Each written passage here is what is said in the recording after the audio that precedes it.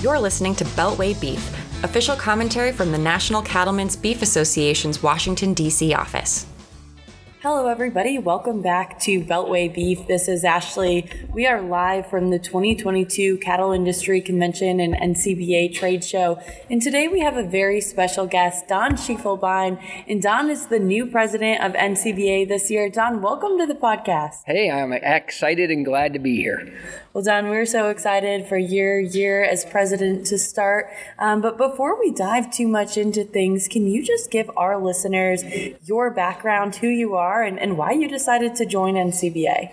Well, like many of our members, right, I'm from a family farm operation. But the only difference between most members and myself is we are from a large family operation. So I farm with 8 brothers, 8 sister-in-laws, dad and mom, 5 nephews, their wives, and collectively there's 80, some of us, all farming together, making a living, working in this industry, providing the best protein source in the world.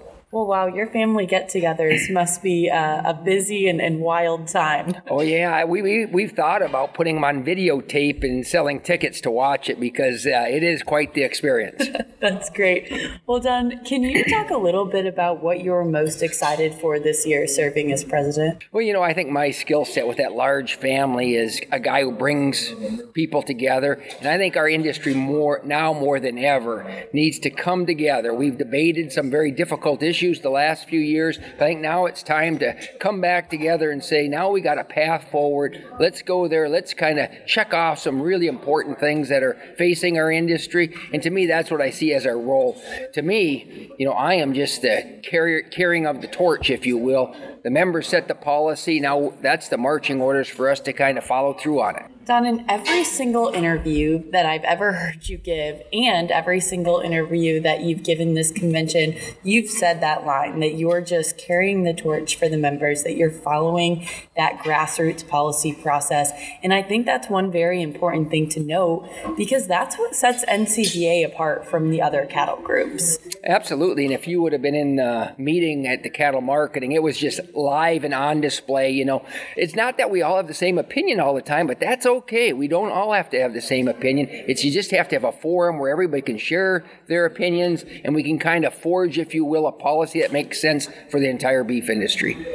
Right. So moving forward to what NCBA as a whole is really going to be working on this year, our 2022 policy priorities. And our overlying priority is to promote the economic, environmental, and social sustainability of the U.S. cattle industry. And within that, improve market leverage and opportunities, secure the future of the beef industry, boost the resiliency of the beef supply chain, and support common sense 2023 Farm Bill priorities. So let's dive into this long list of things that we're hoping to accomplish in 2022. But let's start with improving market leverage and opportunities. What do you see there? Well, we've got $1 billion approved from USDA to help small and mid-sized packers begin to get their foothold, if you will, in an industry that's very, very competitive. And I think that's going to be a strong start. We have to make sure those funds come available to those producers who want to engage in that kind of area and make sure they're easy flowing and allows them to compete as quickly as possible. Because as you know, Ashley, there's a lot of people hurting right now. And the quicker we can improve the leverage in favor of the cow-calf producer and the feeder, the better off our industry is going to be long term. Right. And talking about long term, moving into our next goal, securing the future of the beef industry. Now, this is a broad goal. So will you just dive into some of the individual pieces that we're going to focus on there? Well, one that's really near and dear to my heart is the labeling of the product of the USA. As most cattle producers, I am passionate, and I mean passionate about the fact that we raise the greatest beef in the world.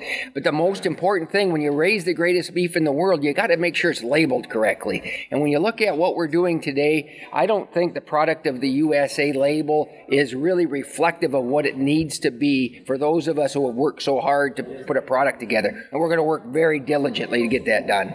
Right, and we saw NCBA file a petition with USDA last year on that, but like you said, just continuing those efforts and continuing to make sure that producers can capture fair value for their incredible and high quality product. Yeah, because part two of that equation is first you want to make sure the labeling's correct, then we're going to open the door and allow people who want to put that stamp made in the USA or made in Nebraska or made in Minnesota on their beef. We want to open the doors wide open, allow them to verify that's what they're doing, and market our beef to the highest potential possible.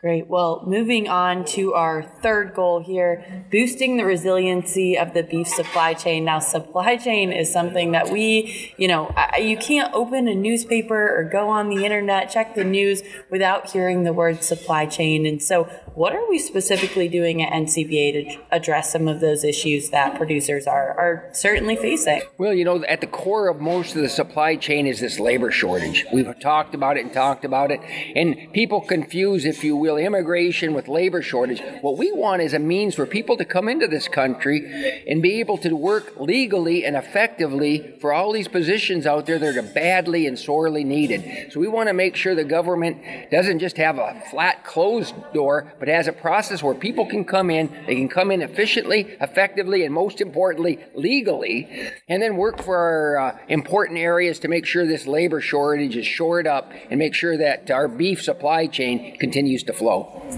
And our fourth one, moving into a farm bill year. So we're going to have some big discussions there supporting common sense farm bill priorities. What are your thoughts on that? Well, the biggest one in my mind is the LRP, so the Livestock Risk Protection Program. To me, that's one that has incredible, enormous upside. But right now, it hasn't had as much pickup as we had hoped, just because joining it becomes a little cumbersome, a little difficult, and then the entry fee in terms of cost of playing in that LRP arena is a little higher than our producers want. So we want to reformat, refab that, and make it so it's incredibly user-friendly. So if you're a producer with 5 cows, 10 cows, or 1,000 cows, that's an opportunity for you to say, you know what, given the volatility that exists in this marketplace, let's manage some of that through this LRP or Livestock Risk Protection Program. Well, great. Well, Don, I really appreciate you just diving into some of those policy priorities. It does not seem like it'll be a slow year for you or for anybody at NCBA. Well, I look forward to the challenge, and I look forward to serving the members of the National Cattlemen's Beef Association. And if you had one more thing that you could say to members about your year ahead and what you're committing to do for them, what would be your message to them? I guess my message would be a message that my dad says clearly to our family. And that is, we talk a lot about the outside forces that may bring down our family or bring down our industry. But most importantly, if you keep your inner circle, your family intact, good things will happen. So let's not infight. Let's get united, and let's make this a real positive year for the beef industry. Well, Don, those are some great words, and we really look forward to having you on the podcast several times this year and hearing about all the progress that NCBA is making. So congratulations on your presidency. Thank you very much. This has been another episode of Beltway Beef. Don't forget to check us out online at policy.ncba.org or catch the podcast wherever you get your podcasts from, including SoundCloud, Spotify, and Apple Podcasts.